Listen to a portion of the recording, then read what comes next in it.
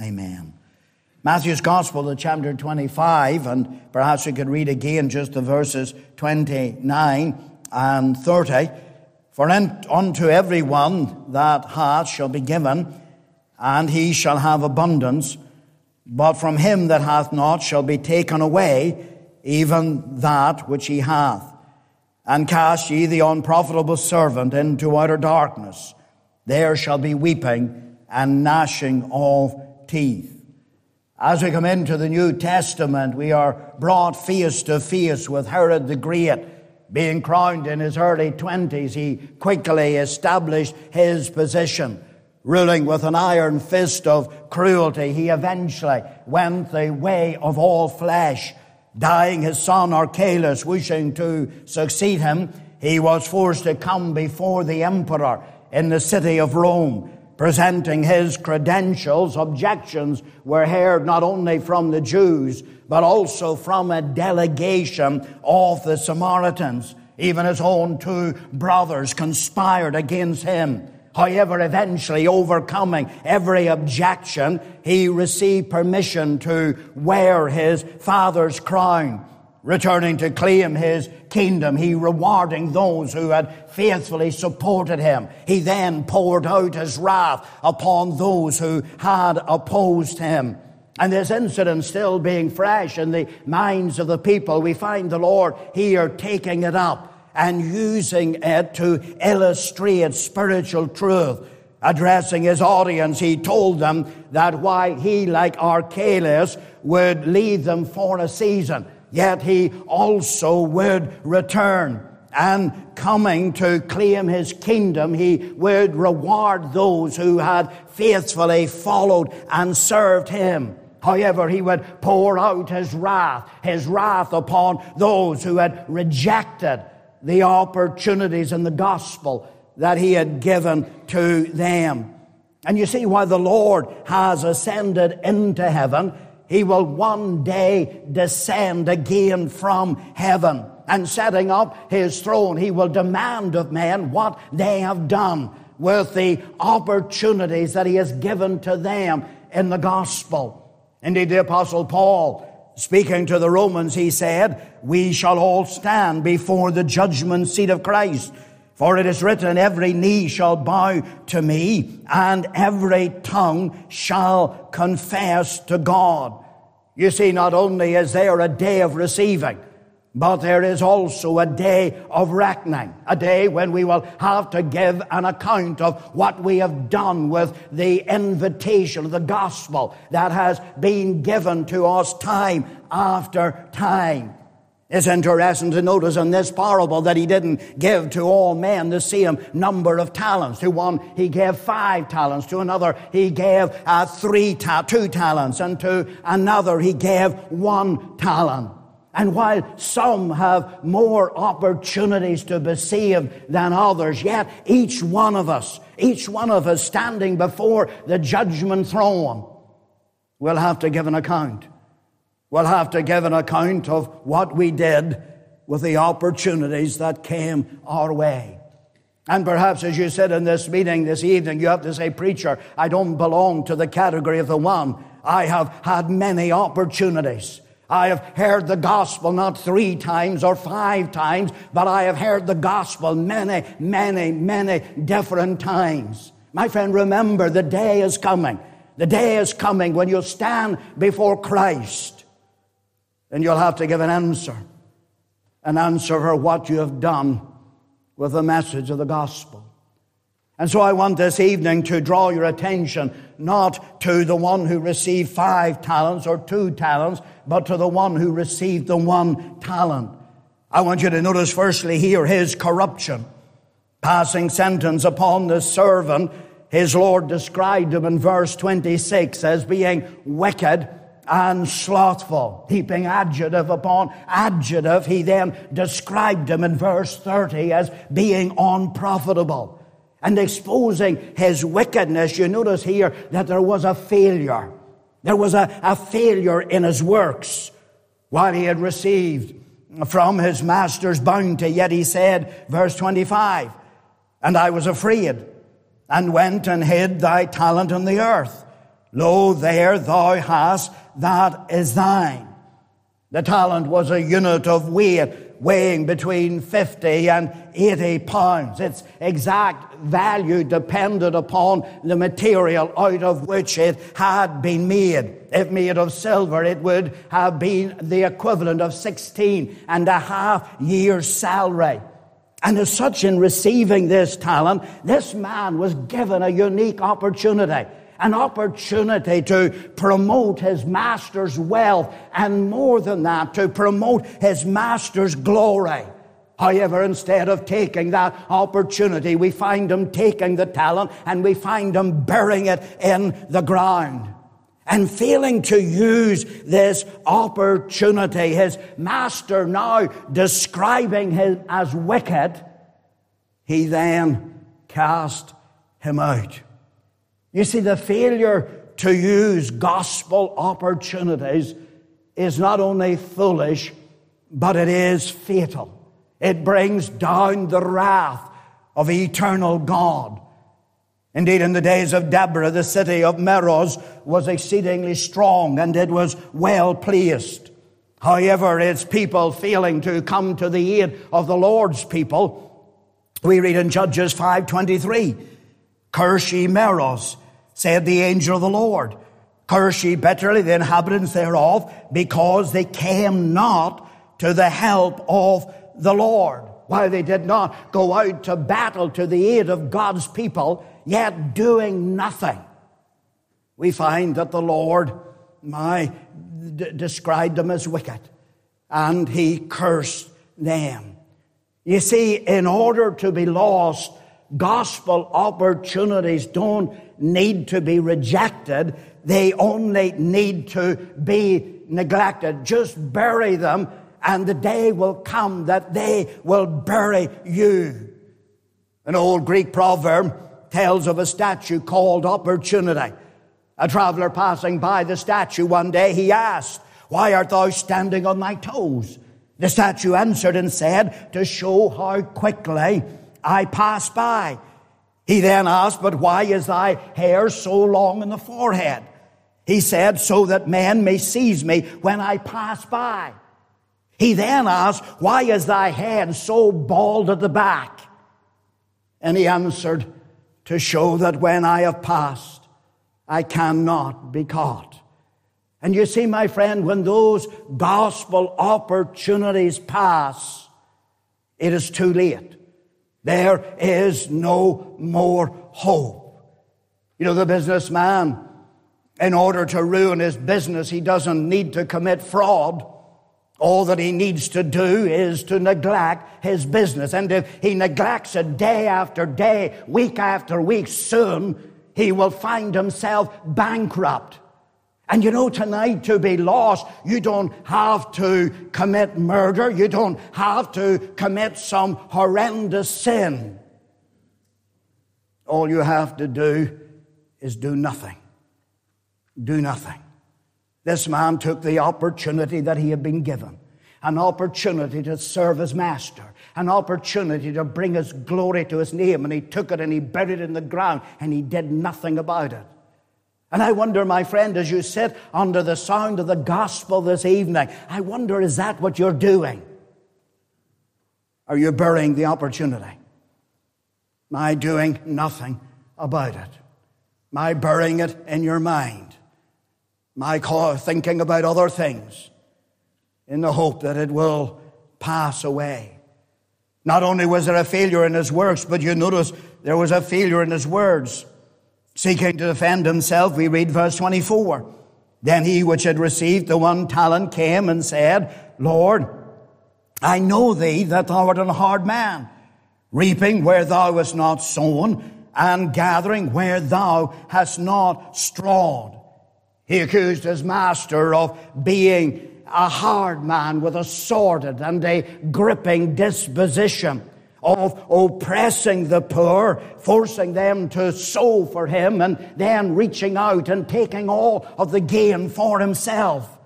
And while this man who had received the 1 talent, unlike the prodigal, had not wasted his substance on riotous living, nor used it for his own advantage, yet harboring in his heart evil and wicked thoughts concerning his master. His master here described him as being wicked and unprofitable. You see, the mere thinking of evil is evil in the mind of God. It is sin. Indeed, Solomon, enlarging upon this, he said in Proverbs 23, verse 7, "For as he thinketh in his heart, so is he. Eat and drink, saith he to thee, but his heart is not with thee." While they were outwardly professing kindness, yet inwardly their hearts were seething with anger. And rebuking them, he reminded them that their true state was not their outward pretense, but it was their inward rebellion. Again, the Lord Jesus Christ, speaking there in the Sermon on the Mount, he reminded the multitude that the thinking of adultery in their mind was as the sin of adultery. You see, a man is not what he thinks he is, but rather he is what he thinks. His heart is no better than his thoughts. Plumer rightly said, thoughts even more than overt acts reveal character. You see, you are no better than your thoughts.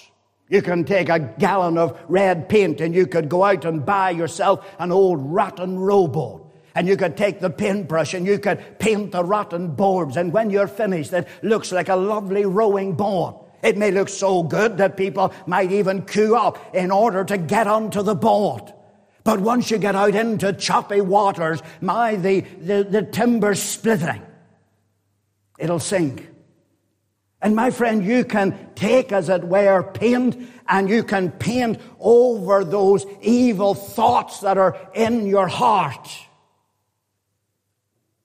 so that people think that you're a good person and an upright person. But my friend, as you come to the judgment seat of God, that outward facade breaking open, it'll bring down the judgment of God. You see, tonight it may be true. It may be true you did not drive the nails into the Savior's hands. You did not take the whip and lash the Savior there again and again. But listen, my friend, if you have thought those things in your heart, you're guilty. Guilty before God. This man had evil thoughts of his master. And now we find the master condemning him. You see, you will be condemned not just for outward acts, but even those thoughts bring the judgment of God. Not only was there a failure in his words, but there was a failure in his wisdom. Being confronted with his wickedness, we read in verse 25, "And I was afraid and went and hid thy talent in the earth. Lo, there thou hast, that is thine." Rather than acknowledging his guilt and sin, he here sought to shift the blame, accusing his master of being overbearing and oppressive. He argued that it was all his master's fault. After all, he said, it was you by your life, it was you by your actions that made me afraid to go out and to speculate. He genuinely could not see that he had done anything wrong. You see, sin not only depraves the mind, it darkens the mind. It covers its tracks. Indeed, the prophet, speaking from experience, he said in Jeremiah 17 and the verse 9, "The heart is deceitful above all things and desperately wicked. Who can know it?" The word deceitful here means to supplant. And being a supplanter, you remember how that Jacob going out and he taking the goat's hair, he put it over his arms. Why? Because he was seeking to deceive his father. You see, the human heart, it is more cunning and it is more corrupt than even the devil. It is out to deceive you. I remember reading about a well-known store, and they were seeking to push some goods. And so they put up a great big advert in front of the shop. And instead of wording it, bargain basement sale on shirts with flaws for men, they wrote bargain basement sales on shirts for men with flaws. And as you can imagine, they didn't sell one. You see, it doesn't really matter whether you're a man or whether you're a woman. They don't like to admit that we have flaws. A few years ago, Paul Davis published a book entitled Blame Everyone Else. And that's the problem with the human heart. The problem with the human heart is that it seeks to blame everyone else. When men lose their temper, it's not their fault, it's someone else's fault. They wind them up. When someone curses the name of God, it's not their fault, it was God's fault. But my friend, it was you that took his name in vain. It was you who allowed your temper to run out of my control. And if you're here tonight and you say, preacher, I'm not too bad. I'm not like the man down the road. True, you may not be like the man down the road. You may not have gone into the depths of sin that he has gone down into. But listen tonight, you're still a sinner before God.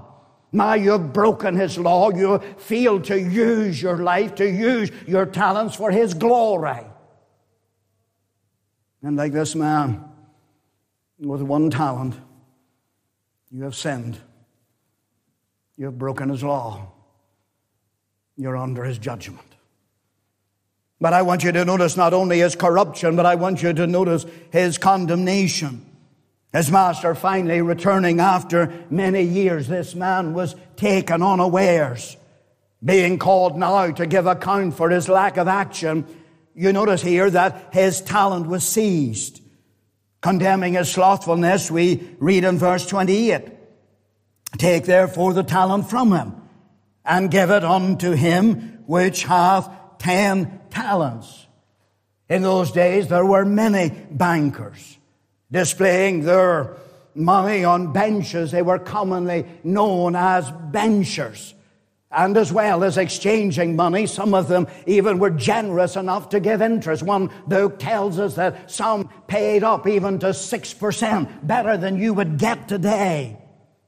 But this man, failing to take advantage of the offers that were available, his talent now was taken away from him. You see, what you do not use spiritually, you will lose eternally. Your gospel opportunities, if they're not used, they will eventually be taken away. Indeed, seeking to emphasize this great truth, the Lord told the multitude at a certain fig tree, and which had brought forth no fruit. The man was given the orders to go and to dig around it and to dung it. And we read in Luke 13, verse 9, and if it bear fruit, well, and if not, then after that thou shalt cut it down. And failing to bring forth fruit the next year, he commanded it to be cut down. You see, while God strives with men extendedly, he does not strive with them endlessly. His spirit is eventually withdrawn. Remember reading about a young man attending gospel meetings many years ago, and sitting in the meeting, God dealt with his heart. He was broken. At the end of the meeting, he put up his hand and he came forward and he got gloriously and wondrously converted. The next day he went to his work as usual. He worked in a sawmill, and as he was working at the saw, suddenly his clothes got caught in machinery and he was pulled into the machine. He was bleeding profusely. He was dying, and he said, send for the preacher. And the preacher coming to him, he said, Charlie, I have come. What would you like to say? He said, wasn't it glorious that I settled the matter in time? You see, my friend, the Lord is not always going to be pleading with you. And if you don't use the opportunity that He has given you to repent of your sin and to seek the Savior, the day will come that He will take it away. Just as if you don't use your muscles will waste away. And if you didn't get out of your bed, if you never used your arms, and there came a day when you couldn't get out of your bed and you couldn't use your arms, my friend, whose fault would it be? It would be your fault. And you know, if those gospel opportunities are taken away, it'll be your fault. It'll be your fault. How good God is. He has given you opportunity. And He has given you many years. But my friend, do not presume because He has given you many years that He will give you many more years. The day will come when He'll take it away. Not only was the talent seized, but you notice also his tongue was silenced. Seeking to defend himself, the master then said in verse 27, Thou oughtest therefore to have put my money to the exchangers, and then at my coming I should have received mine own with usury. In defending himself, he argued that his master was a harsh and cruel monster, demanding that which he had not given. And taking up these words, his master now argued that if that was so, if he was such a cruel, harsh master, then ought he not to have been afraid. Then ought he not to have gone out and used his talent to bring in more talents. He verbally hanged himself with his own verbal rope. You see, my friend, in the day of judgment, every sinner will be silenced. Their every argument will be demolished. Indeed, speaking of that day, Eliphaz said in Job 15, verse 6, Thine own mouth condemneth thee, and not I. Yet thine own lips testify against thee. And he warned them that in that day, their own lips would condemn them. You see, there is no justification for rejecting Christ. And in that day, every argument will be annihilated. Now, in that day, you can say, but Lord, I was interested, but Lord, I couldn't keep it. And the Lord will say, but remember, I told you that I will keep you. You say, but preacher, I thought my sins were too great. But in that day, he will remind you that he is able to take the greatest sin and he is able to save unto the very uttermost. You may say in that day, but Lord, there were hypocrites, too many hypocrites in the church. But he will remind you, and he will remind you that he told you that, yes, there are hypocrites, but every man will give answer for himself. You may say in that day, but Lord, there was not the opportunity. And the Lord will say, did you not sit in that meeting that Sunday night as the gospel was sung and the word was preached and read? You see, my friend, in that day you will have no argument. Just as this man was silenced, just as this man had no defense. If you reject Christ and are damned, you'll have no argument, no defense. Notice also his treachery was sentenced. Look at verse 30. And cast ye the unprofitable servant into outer darkness. There shall be weeping and gnashing of teeth. And you notice here that he was not merely cast out into darkness, but he was cast out into outer darkness. In outer darkness, there's not a single ray of light.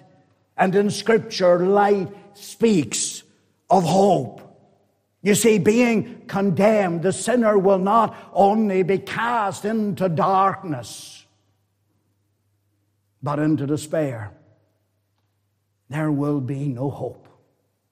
Charles Haddon Spurgeon said, in hell there is no hope. They have not even the hope of dying. And my friend, die in your sin. And you know, the worst thing to bear will be that knowledge that there's no hope. That there's no hope. That even when you're there 10,000 years, there still be no hope. This man was privileged. Oh, he maybe didn't have what the others had, but nevertheless he was privileged. But he didn't use it. And now he was condemned. But lastly, not only do we notice his corruption and his condemnation, but notice his cry, being cast out into outer darkness. His words of excuse then became cries of agony. Notice here it was a cry of anger. Look at verse 30.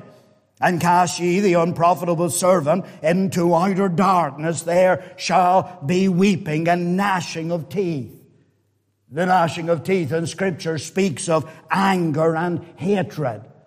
For example, the crowd being cut to the depths by Stephen's words, they stoned him. And lifting the stones and throwing them against him, we're told they gnashed on him with their teeth. And as such, there being here gnashing of teeth, he was indicating that in hell there would be hatred. Hatred. You see, in hell there is no love and there is no affection. The souls of the damned are consumed by anger. You remember the rich man and how coming to Lazarus, he said, Lazarus, send word to my brothers.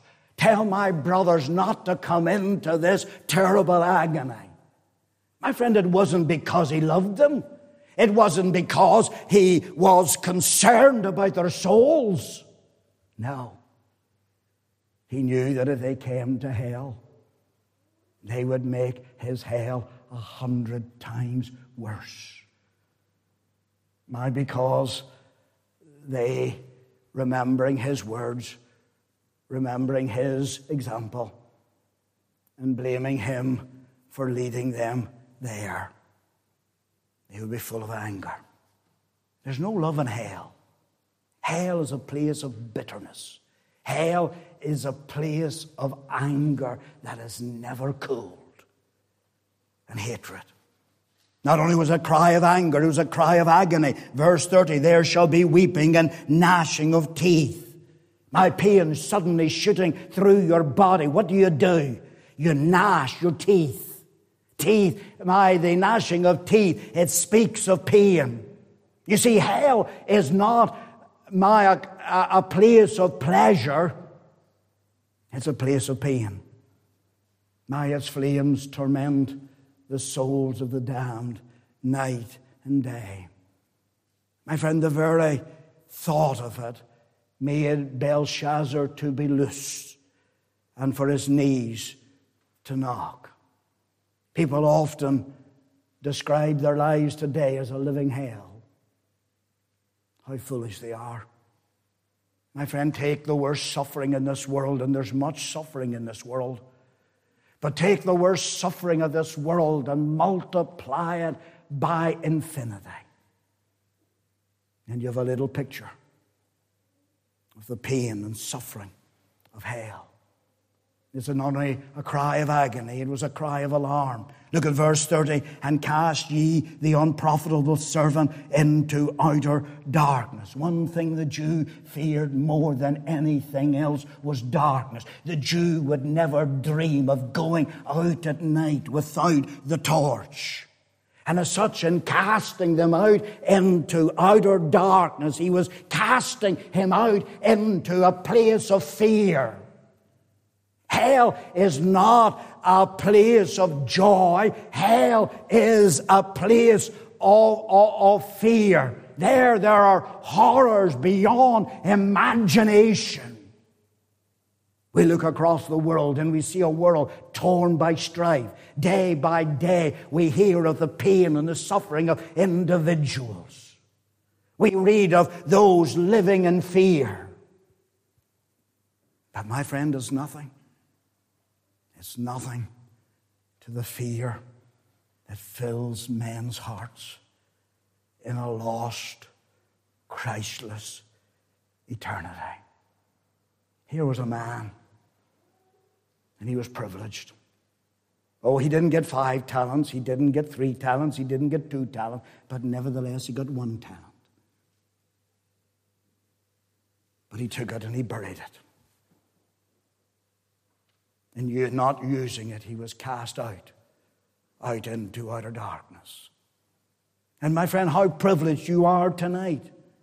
Why, there are those across this world who have never sat in a church. Why, there are those across this world who have never held a copy of the Word of God in their hands. Why, there are those across this world and they've never heard their need of Christ or even heard of Christ Himself.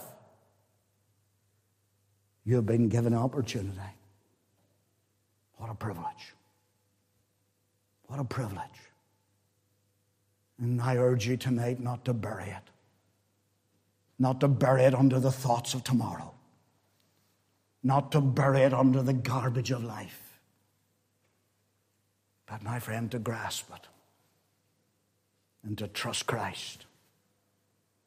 And then that day when He comes again, rather than coming in wrath, pouring out judgment upon your soul, He will come to reward you. To reward you for your service, even unto Him. Oh, the Lord is coming.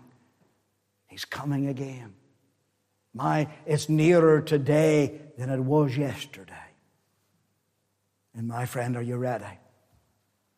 Are you ready to stand before Him? Are you ready to give answer? I trust and pray that if you're not, that you will tonight. That you'll seek the Lord. Use this opportunity and get right. Get right with God.